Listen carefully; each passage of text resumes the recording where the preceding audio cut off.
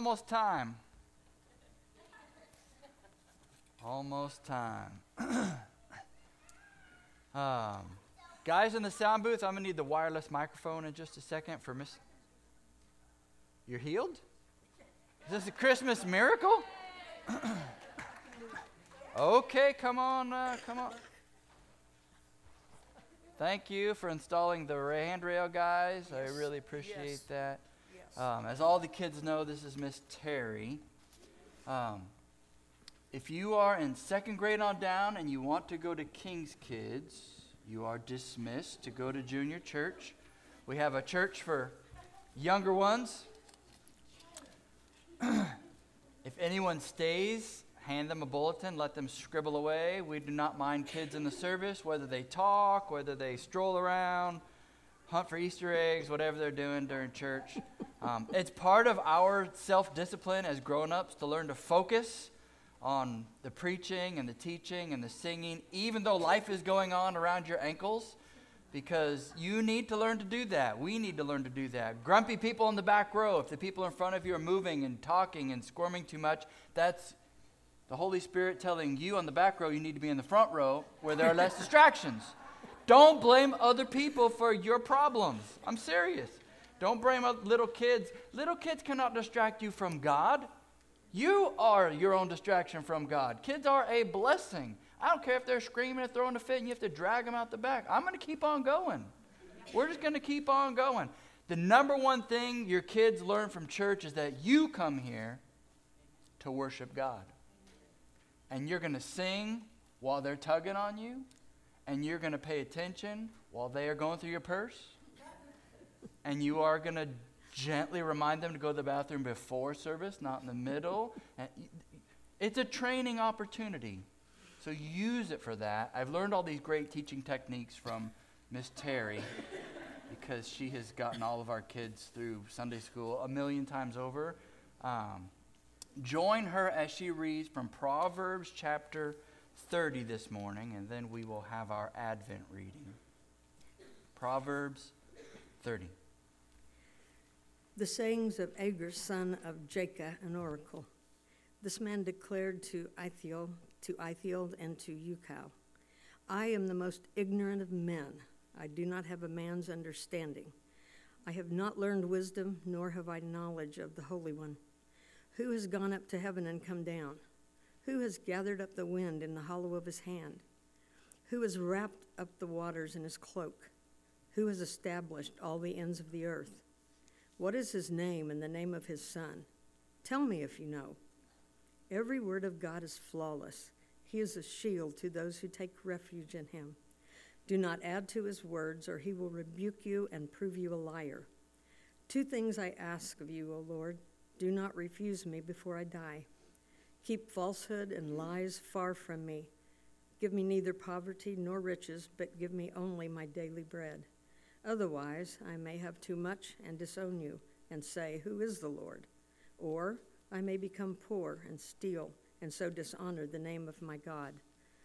Do not slander a servant to his master, or he will curse you and you will pay for it. There are those who curse their fathers and do not bless their mothers, those who are pure in their own eyes and yet are not cleansed of their filth.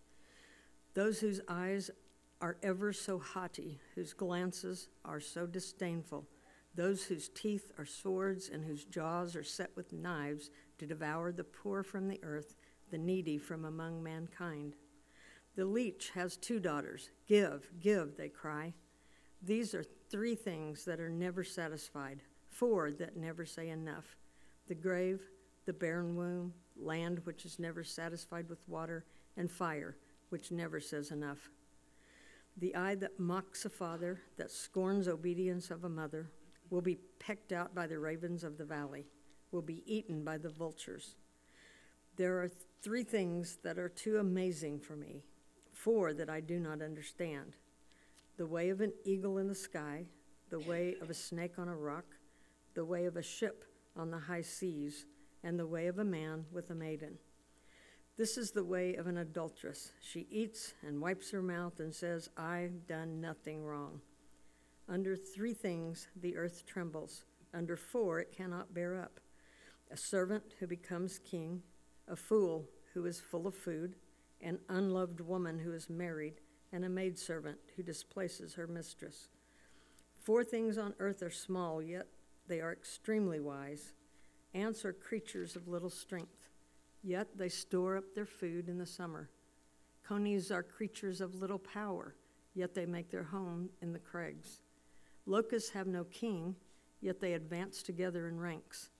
A lizard can be caught with the hand, yet it is found in the king's palaces. There are 3 things that are stately in their stride, 4 that move with stately bearing. A lion, mighty among beasts, who retreats before nothing. A strutting rooster, a he-goat, and a king with his army around him. If you have played the fool and exalted yourself, or if you have planned evil, clap your hand over your mouth. For as churning the milk produces butter, and as twisting the nose produces blood, so stirring up anger produces strife. Thank you.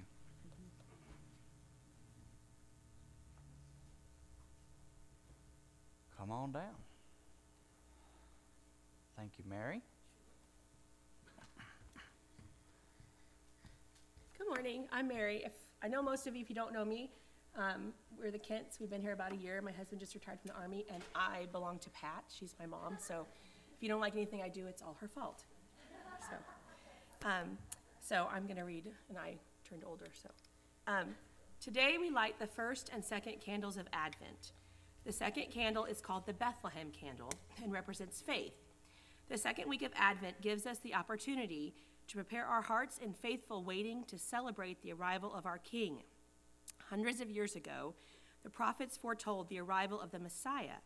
The Jewish people believed this prophecy and waited in faithful obedience. And even though none of the Israelites believed they had seen the Messiah in their lifetimes, they continued to have faith that God was indeed their God and that he had promises to them that he would be fulfilled. For me, I find faith is a little hard to define. It's another one of those words like hope that we have given more than one definition in English. Faith can mean complete trust or confidence in someone or something. With that meaning, you might have faith that your car will start each morning, that the weatherman's prediction of rain will come true, or that your neighbor's pesky dog will wake you up each morning at 6:30. That kind of faith is good until what you have faith in doesn't happen as you thought it would. That's not the kind of faith the Bible speaks of, however. In its most profound definition, the Bible states, faith is the assurance of things hoped for, the conviction of things not seen. Hebrews 11:1. Beautifully stated, but a little confusing. The Apostle Paul explains further in Romans 4:20-21 when he says, no unbelief made him, Abraham, waver concerning the promise of God, but he grew strong in his faith as he gave glory to God, fully convinced that God was able to do what he had promised. Did you catch that? As he gave glory to God. So faith means putting your trust in God and having so much confidence that he will fulfill his promises that we glorify him even as we wait. Faith, believing God's promises and fully expecting them to happen even as we wait. In the book of Hebrews, we find repeated examples of God's children who were commended for their faith, from Abel and Enoch through Abraham, Isaac, Jacob, even Sarah, and on to Moses, Samuel, and David. We are reminded of what it is to have faith in God. But faith is just not an Old Testament virtue. Today, with faith in God's presence and promises, a husband sits by the bedside of a dying wife. With faith in God's presence and promises, a mother prays for her lost children. With faith in God's presence and promises, a teenager can see past the immediate tough times and know they will not last forever. With faith in God's presence and promises, a widow waits knowing one day she will rejoin her loved one. With faith in God's presence and promises, sinners can turn from despair to a forgiving and loving Father. With faith, each one of us can live secure in the knowledge that our Messiah did come and that he is one day coming again for us. God's promises remain as true today as they were thousands of years ago. Faith strengthens us, encourages us, and ultimately saved us. Because we have faith, we belong to God as surely as his adopted children waiting to be united with him.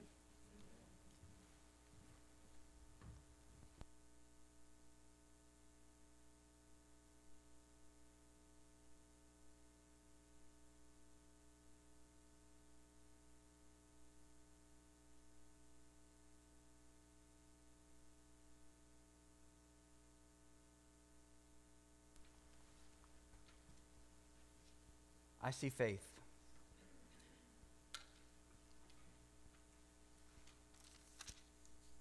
The words of Agur, son of Jacob, the oracle, the vision, the word he has from God. The man declares, and different translations have verse 1 a little differently, because that phrase in some translations that says, I am weary, O God, that can be also revocalized as a name. It could be somebody's name. My translation has, I am weary, O God, I am weary, O God, and worn out. There's a good lead-in for the Christmas season. But you are going to have more seasons of life when you say that than just Christmas. Surely I'm too stupid to be a man, to do what I'm supposed to do, to live out my life according to man's standards. I don't even have the right understanding of a man. I've not learned wisdom, nor have I knowledge of the Holy One. Verse 4, who can reach up to God?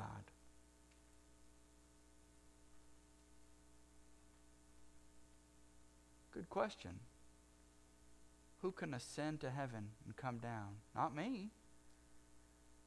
Only Jesus. Who's gathered the wind in his fists? Not me. Who's wrapped up the waters in a garment, established all the ends of the earth? What is his name? What is his son's name? Surely you know. Amen. Isn't that crazy? The timing, the words, the faith of the writers of the Old Testament is looking forward to the Bethlehem candle. Desperate for a Messiah to come and finally set things right. They assumed he would set things right on their government and their land. And Jesus came offering them the kingdom. But when they rejected Jesus at his first coming, he had to defer some of those messianic promises to his second coming. And in the meantime, a mystery was begun, the mystery of the church. We are a people who look back to the Bethlehem candle by faith, believing in what he already did. The Old Testament saints are looking forward by faith to what God will do in the Messiah. We all have our faith. All of God's people from the beginning of time have their faith in Christ. That's what God's people do. Whether they know he's been born yet or not, whether they know he's been crucified or not. It is Abraham who believed in God, that God was his treasure. God makes it clear that Jesus is that treasure. Faith. Faith. In verses 1 through 4, we have vocalized no faith in self. What a great place to begin. When life is hard, remember, it's not about you. You need to not have faith that you can do it all on your own. Not even with the right village can a human being be brought up and find God unless there is faith. But not faith in self. Not faith in self. Which is pretty easy this time of year with college finals, work deadlines, budgets, school programs, required events, shopping, lines, returns, mailing cards, mailing packages. I can't do it. That I am weary. I don't have the wisdom to get all this done. I'm worn out. And verses 1 through 4, especially verse 4, I see echoes of Job. And when you talk about Job, you have to talk about humility. Echoes of Job, especially after God speaks to him. Where were you, Job, when I laid the foundations of the earth? Where were you when I determined the depths of the oceans and the heights of the mountains. Where were you, Job? And Job has to respond, I misspoke. And so the writer of this proverb is feeling Job's pain. Because you really only speak like this when you have deep questions, a lot of hurt, a lot of mystery, a lot of loss. Why does God allow bad things to happen? Because they make us look to God. And He's not frustrated by sin. He's not derailed by sin. We are. We're the ones who freak out. God is unflustered. Why does God allow evil? Because He can turn it for good. Have you not read the end of this little candle story? The most evil, atrocious thing humanity has ever done is crucify the Son of God. You cannot do any more evil than that. The most evil act in human history is the crucifixion of Christ. And what did God do with that? Does that give you hope? Does that give you faith in something bigger than yourself? It should. If He can do that from the very worst, wow, He's got a lot to work with you. Trust Him. Echoes of Job, humility. God allows us to suffer so we will come to Him. Yeah. Verse 5. Seems like the man in despair in verse 4 comes to his senses, but not on his own.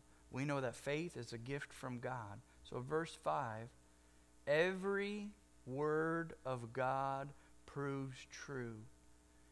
He is a shield to those who take refuge in Him. Do not add to His words, lest He rebuke you and you be found a liar.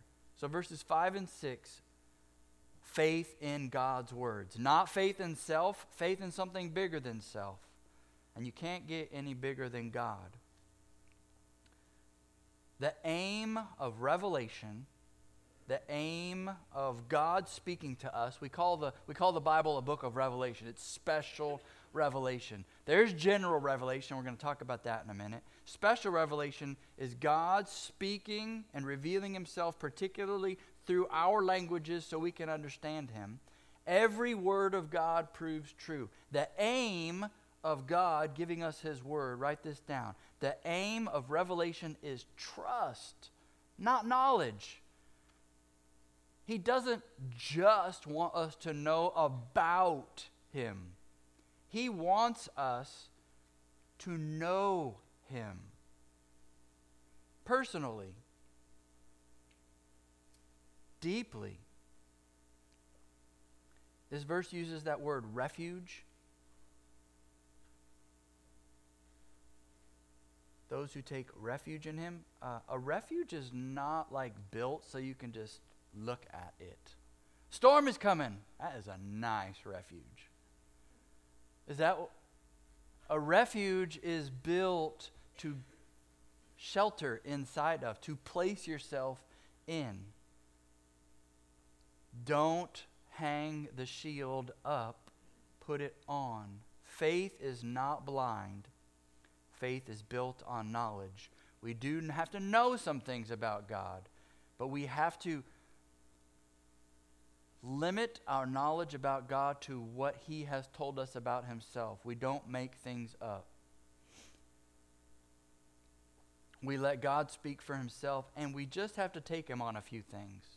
The fact that He is spirit and we are flesh means there are going to be some things we just don't get and understand. He is a person. I'm a person. Is He like me? No. I'm like Him. I'm in His image. And we can learn about God by studying humans and human nature, but there's a limit to that because we're corrupt. We're dead in trespasses and sins. All of our righteousness is as filthy rags before God until He saves us, changes us, indwells us with his Holy Spirit. But on our own, humanity is pretty messed up. We're limited on what we can learn about God just from looking inward itself. So we need God to show us who he is. And that is why the Bible needs to be the focal point of our spiritual lives. Knowing God on God's terms. Every word of God proves true. Every word. Faith is not blind. It's built on knowledge, but it's meant to be taken to the next level. And I call that next level personal trust, personal abandonment. The Bible uses the word union with Christ, in Christ, with him. There are a lot of connective words, relational words, Father, Son, Spirit, family. There are a lot of architectural words, building. We are in the body, like members, one another. All of those are speaking to your spiritual life is tied up with who God is, how he reveals himself in this word, and don't miss this, and how he reveals himself through other people. Other people are also being affected by this word. We don't tie our faith to other people. That's not what I'm saying. But our faith can grow as we see God changing and teaching other people. What they're learning, we can learn. And they're only learning things that matter when they're changing according to his word. His word is changing them, and then you see them and you change according to them. Well, if they're changing according to his word, then yes, according to his word through them, you can learn God's word through other people. That's the whole purpose for why this is here. We are here. We learn from one another. We need that. As long as we all stand on God's word. Here's an example of knowledge being good. God is almighty. Yeah, we read that, right? We read a lot of stories. He's all powerful. Next step, I trust him. Next step, I stop worrying. A lot of people go from, I am worrying, how do I fix this? You might know God is almighty, but that middle part, trusting him, that's where your knowledge isn't going to help you. I know he's almighty, but man, and you keep worrying.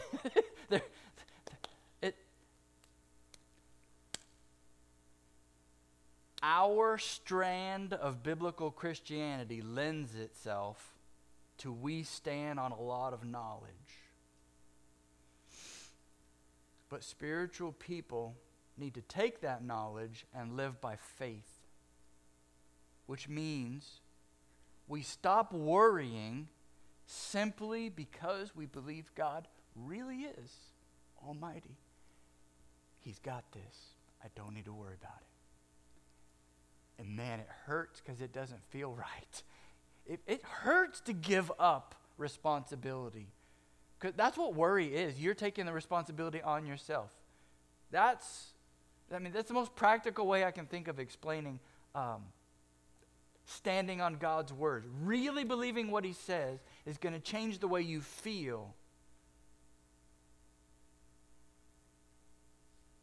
But there is an element of you just have to trust him. You have to believe him. How do we know? We just watch. We watch you fret. We watch you stress. We watch you burn out. We watch your addictions. We watch the way you entertain yourselves. And we can tell. Everybody can tell. Everybody's watching each other. We can tell who's living a spiritual life by faith or not. It always shows up. And there are a lot of situations in life that can hit you. So, Proverbs chapter 30, verse 7, 2 things I ask of you. Listen to these situations. Deny these situations not before I die. 2 things I ask from you, God. Number 1, remove far from me falsehood and lying. Give me neither poverty nor riches. Feed me with the food that is needful for me. So I don't want poverty, and I don't want riches. Is this guy crazy? Like, ask for riches. Like, isn't that what the world says? It'll fix everything. You have enough money, it'll fix everything. No. No, not really. Feed me with the food that is needful for me, my daily bread. I liked that translation she read. Verse 9. Feed me with my daily bread, lest I be full and deny you and say, who is the Lord? If I have enough, if I'm overly filled, if I'm a glutton on the things of the world, I don't need God. My basic needs are met. Or, lest I be poor, here's the bottom of the barrel, and steal and profane the name of my God. Verses 7 through 9, faith in every situation. Whether I'm high or whether I'm low, I need to learn to live by faith. Whether I have more than I need, boy, you better live by faith. You need to learn to live by faith and keep trusting God, even though God has provided everything you would need. You still have deeper needs, emotional needs, spiritual needs. Money doesn't bring everything. And poverty. Learning to be content when you have less than you think you need. Even if you are dying of starvation, you need to have faith in God that He will what? Yeah, there's life beyond this life. Even if I die, God, I'm going to trust you. Then I really don't need bread. I really don't need water. I'm about to die. Lord, provide bread of life. Jesus, check. Living water in Jesus, check. Guide into the afterlife, the chief shepherd of our souls, check. What about the Lamb of God? Is God going to count that for me? Check. You're atoned for. You're taken care of. Check, check, check. All your real needs have been met in Jesus. I don't want either extreme, but even if I find myself there, God, help me stay faithful.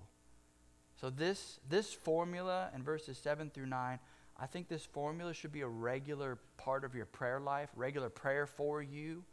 I think this is a really good prayer to pray regularly with your kids. It's just so practical. God, help us to not have so much that we abandon you.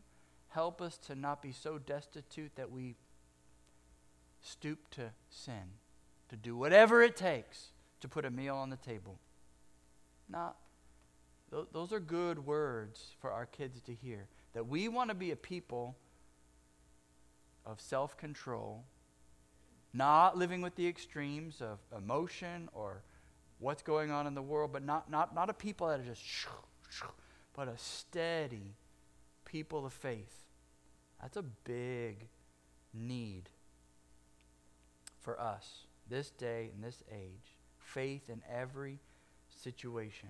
In verse 10, do not slander a servant to his master lest he cursed you and you be held guilty. There are those who curse their fathers and do not bless their mothers. So talk about the fool here and the wicked. Verse 12, there are those who are clean in their own eyes, but are not washed of their filth. That phrase caught my attention this week. Not washed of their filth. This is a clear contrast, the fool with the wise. The wise have faith, and faith gives us cleansing. That's the next blank. Faith gives us the cleansing that the fool doesn't receive. The fool thinks in their own eyes they're clean. They have I don't know what they've self-done. Self-medicated, self-prescribed, self-evaluated, self. I mean, they got WebMD, just whatever. They're going to self-diagnose. I got this. I can go to Walgreens. I can fix this.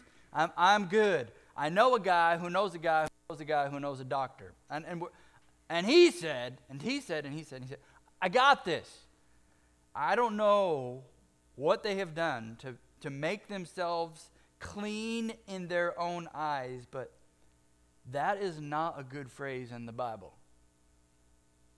Anyone who does something in their own eyes in all of Scripture, that is a big no. That is a big don't go there. But have you already gone there? We are self-evaluating our spiritual lives all the time. Good enough. Good enough. Good enough. I'll deal with that later. Pushing things off. But I don't have time. I've got to do this. To be washed or cleansed of your filth. Man, the Bible is blunt about sin. Just filth. You need faith. Verse 12, it's the word filthy. Verse 13, it's the word proud. And verse 14, it's the word cruel. Those who do not live by faith are toast. And man, have I been there. Have I done all of these things? Even without knowing I was a fool, living in trespasses and sins, going my own way, oblivious to the world around me. Before I knew God, that was a summary of my life. My heart, my mind, my actions. And here's the catch. My grandparents thought I was such a good kid. What does that say about our world? When even the good is filth to God. I'd never been arrested. I hadn't been drunk. I was going to school. I was getting good grades. I was a good kid. I wasn't back-talking anybody. I was wearing what they gave me, eating what they served me. Haunts me to hear my grandma say, "You're such a good boy." Man, because even when I was 15, that made me uncomfortable. I never told her I wasn't a good boy. You know, secret sins, secret lusts and desires, anger in my heart, bitterness, rage, stealing, taking. I was just really good at being bad. Filth. Proud. Cruel. What's the opposite of that? What does it mean to be wise then? Well, we've gotten it already. In verse 2, it means humble. You admit that you don't know it all. Verse 4, you're realistic. You realize only God can do this stuff. And verse 5, you turn to what God has given you, God's word, God's words about himself, and his true evaluations about your heart. And by faith, you ask him to forgive you. And by faith, you ask him to adopt you. And by faith, you believe Jesus really did die for your sins on that cross. You got to know those sins, but you need to confess those sins. The parallelism in Proverbs is just awesome. It's given us these formulas over and over again. It's trying to teach us, be this way, not that way. Be this way, not that way. But I really like verses 15 through 31. I'm not going to read them all to you, but I want you to get the big picture. Faith sees wisdom and foolishness everywhere. How much should I read my Bible every day? Enough so that when you then go outside, you see God at work in everything.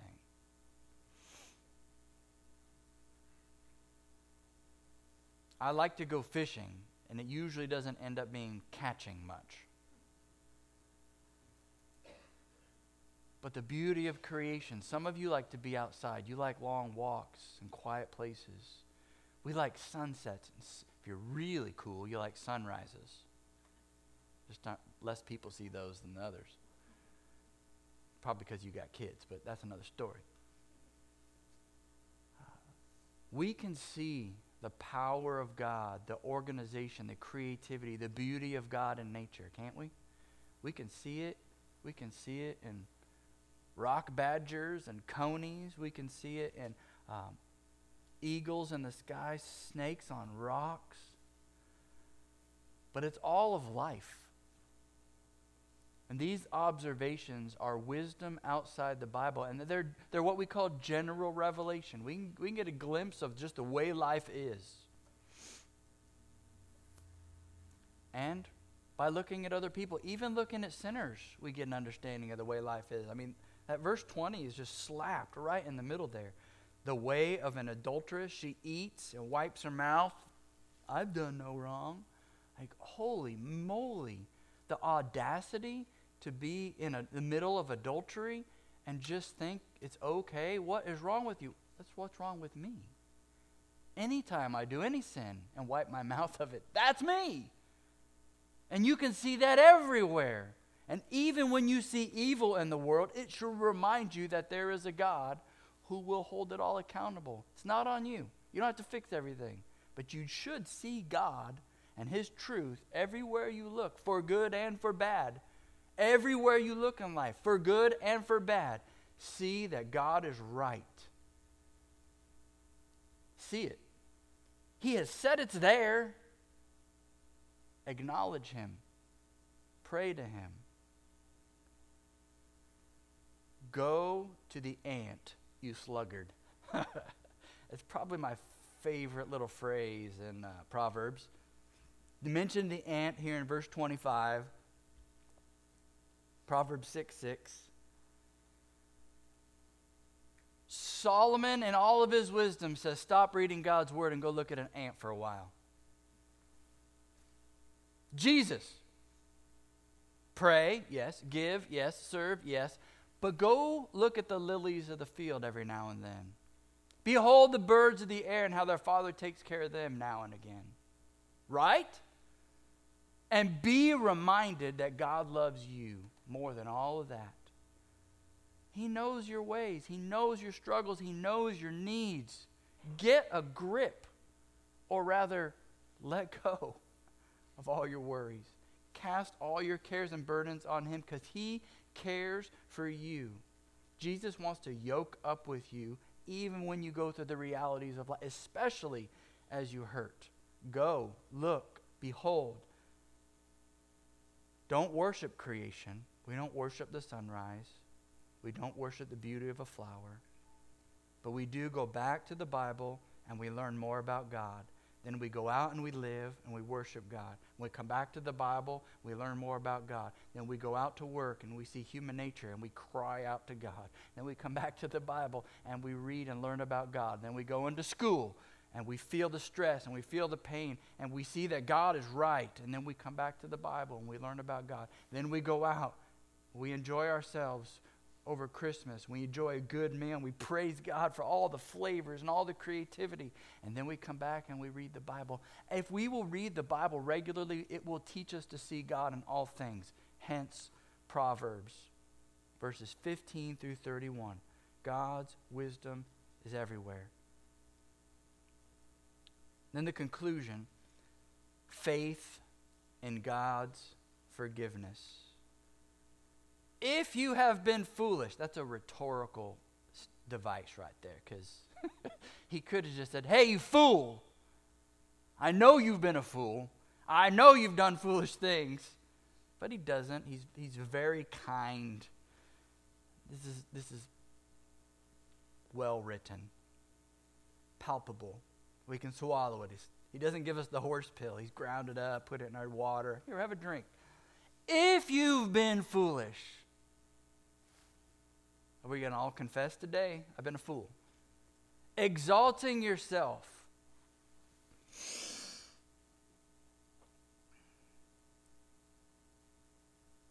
Don't make me put that bumper sticker on your car. Is that how you drive?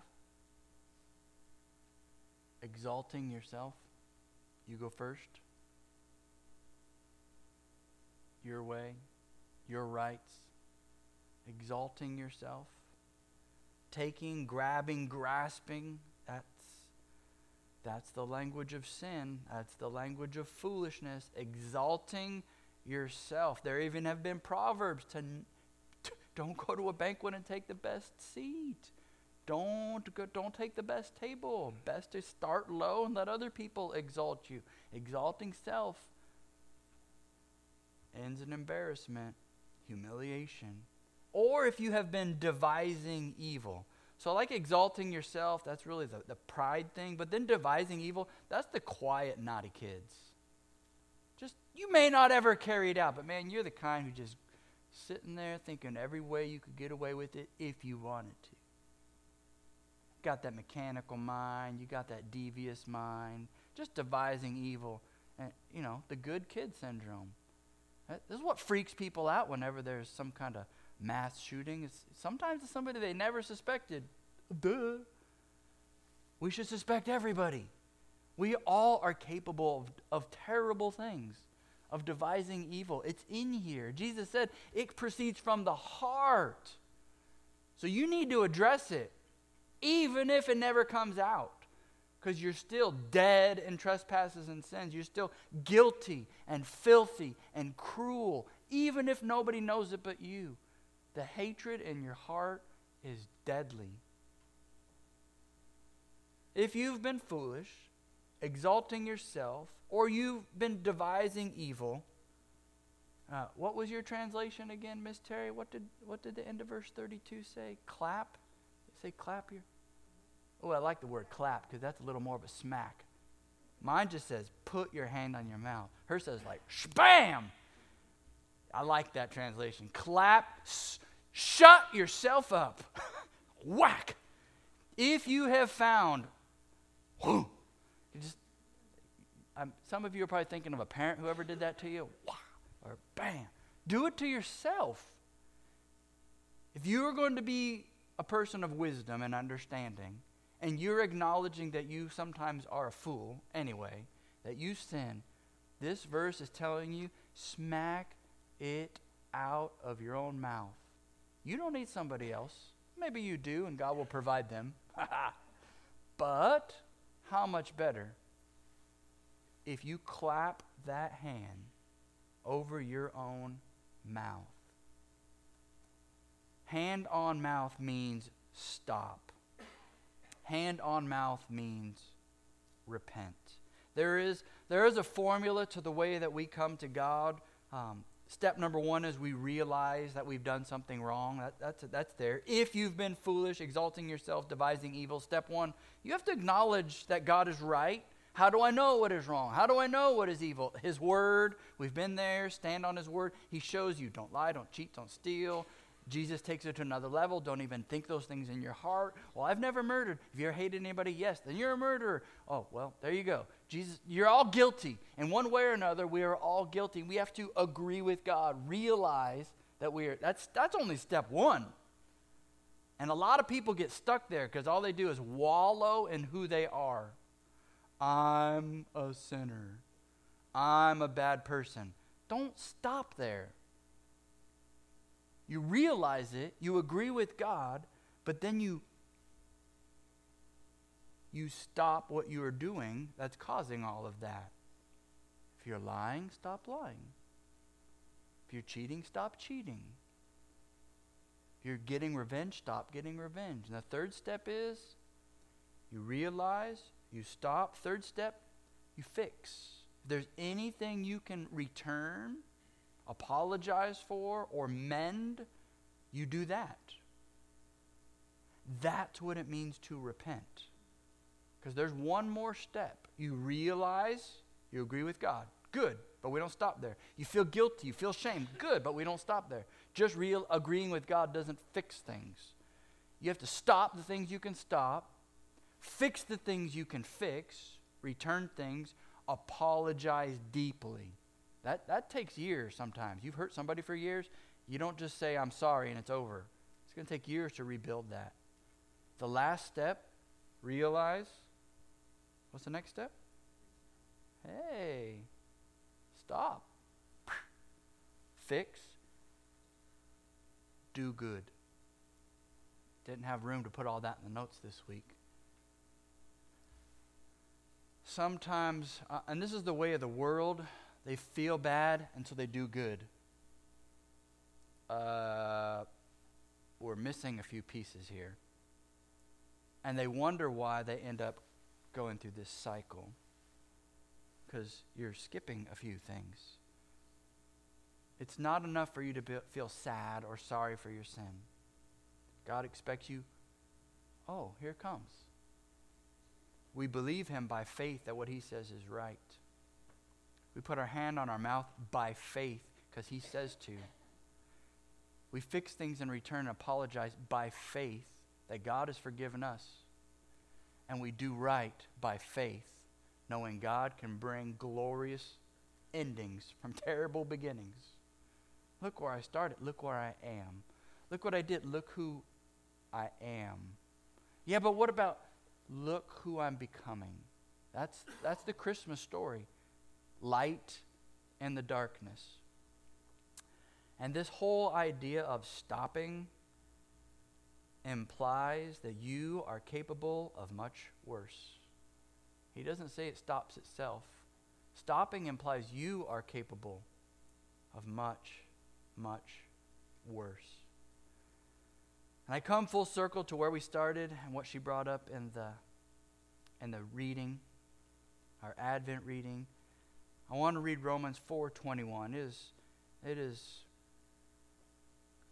for me, not growing up in church, that Hebrew's definition of faith kind of threw me for a loop for a while. Like, sure of things I haven't seen, like invisible things. Like that's just kind of off the wall. But when I first came across Romans 4:21, that really helped me. And it's talking about Abraham, talking about his faith. It's a huge passage, Romans 4, on Abraham's faith. We're supposed to have Abraham's faith. Well, what does it mean to have faith? Just believe in invisible things? Yes, but more. Romans 4:21 says this about Abraham. He was fully convinced that God was able to do what God had promised. Oh, faith is believing God will do what God says. God, you trust his word, you trust his character, you trust what he will do. So I got a whole line there for you to write that out. Faith believes God will do what he says he will do. And that's a paraphrase of Romans 4:21. What does it mean to live by faith? You believe God's going to do what he says he's going to do. There's a part of you that should be shaking in your boots. He's going to judge and annihilate all sin. There's a part of you that should be tingling with excitement and joy. He's got a home and a future prepared for those who love him. The fear of the Lord embraces both. I fear him and I love him. Yes, he's going to finish this off. I don't care if it's the fourth quarter, fourth down, you need 99 yards, and he's the only player on the field. Jesus is going to find a way. I've read the end of the book. He wins. He opens his mouth and he fixes everything. He's not a baby anymore. My faith is in the risen Jesus Christ who is coming again. He wins. Can you live like that tomorrow when your boss yells at you? Can you live like that tomorrow when somebody you love breaks your heart? We have to have a love for God that is so much greater. I'm serious. Nothing else derails you. You will still be sad. You can still feel betrayed. But there's a part of you that keeps coming back to his word, reading who he is, and you keep coming back to him. Because it's no longer, I need the words on the page. I need the God of the universe. And he's here. He's here. He's here.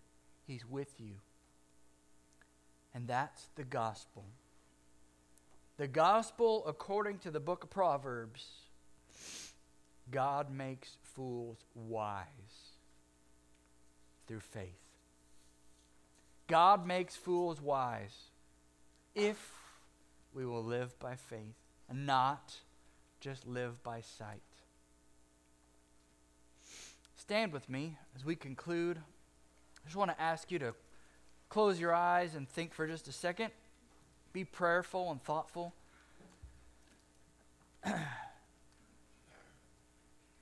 How have you been a fool this year?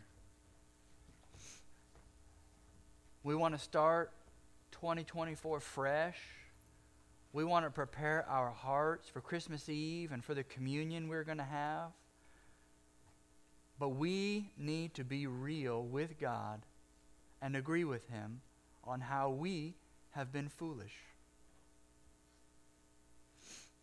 As soon as you come to a realization of what is right and most pleasing to God, you need to do it. Stop, fix, and then pursue what actually pleases God. How have you been a fool?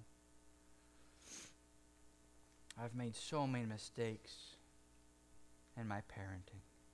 I've made so many mistakes in my home. I've made so many foolish purchases, so many financial blunders, so many missed opportunities. I've bought so many wrong things. I've spent my time in the wrong ways. I've given attention to the wrong people. I've let my eyes linger in the wrong places. How have you been a fool? Turn your heart to Jesus right now. He knows you've been a fool. Ask Him to forgive you. Dear God, forgive me for my foolish ways, my selfish heart, my pride, my cruelty, my stubbornness. Forgive me for my self-exaltation, for my heart that devises evil, and the way I hate so many people. Forgive me for my critical spirit. Ask Him. Lay your life open before Him. That's an act of faith. Faith that He's listening, faith that He cares. But now let me ask you, are you willing by faith to do something different? To confess by faith is great, but now you need to live by faith moving forward. Will you be okay being single for the rest of your life? Live by faith. Can you make this marriage work? Live by faith. Can you nurture and cherish these kids even if they hurt you? Live by faith. Dear Jesus, thank you for the cross and the manger. Thank you that you came, but thank you that you died, and thank you that you rose again. Yes. We come to you by faith this morning and ask you to make every Christmas song matter. Make every present we get a joyful occasion. Make every present we give teach us the joy of giving. Help us live way beyond ourselves this time of the year and live for you, that we would see you at work and open our mouths and talk more about you. Thank you for the grace that we have in Christ. Help us to live by faith this whole week. In Jesus' name, amen.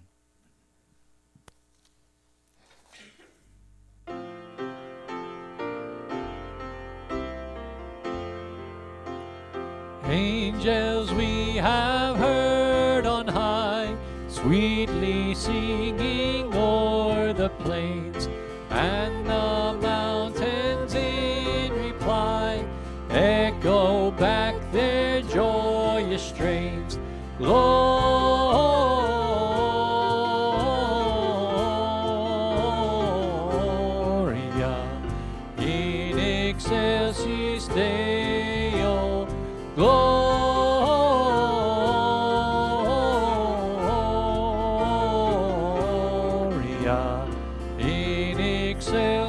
excelsis Deo. Come to Bethlehem and see him whose birth the angels sing. Come adore on bended knee Christ the Lord, the newborn King. Gloria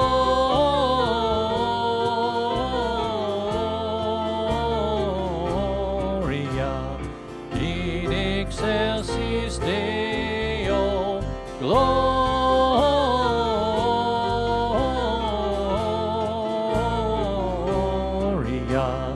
in excelsis Deo.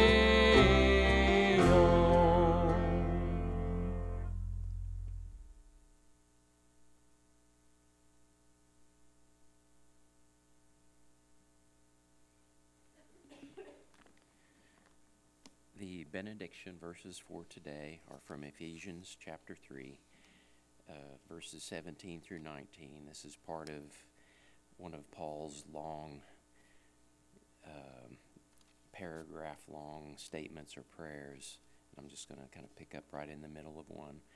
So that Christ may dwell in your hearts through faith, and that you, being rooted and grounded in love, may be able to comprehend with all the saints what is the breadth and length and height and depth, and to know the love of Christ which surpasses knowledge, that you may be filled up to all the fullness of God.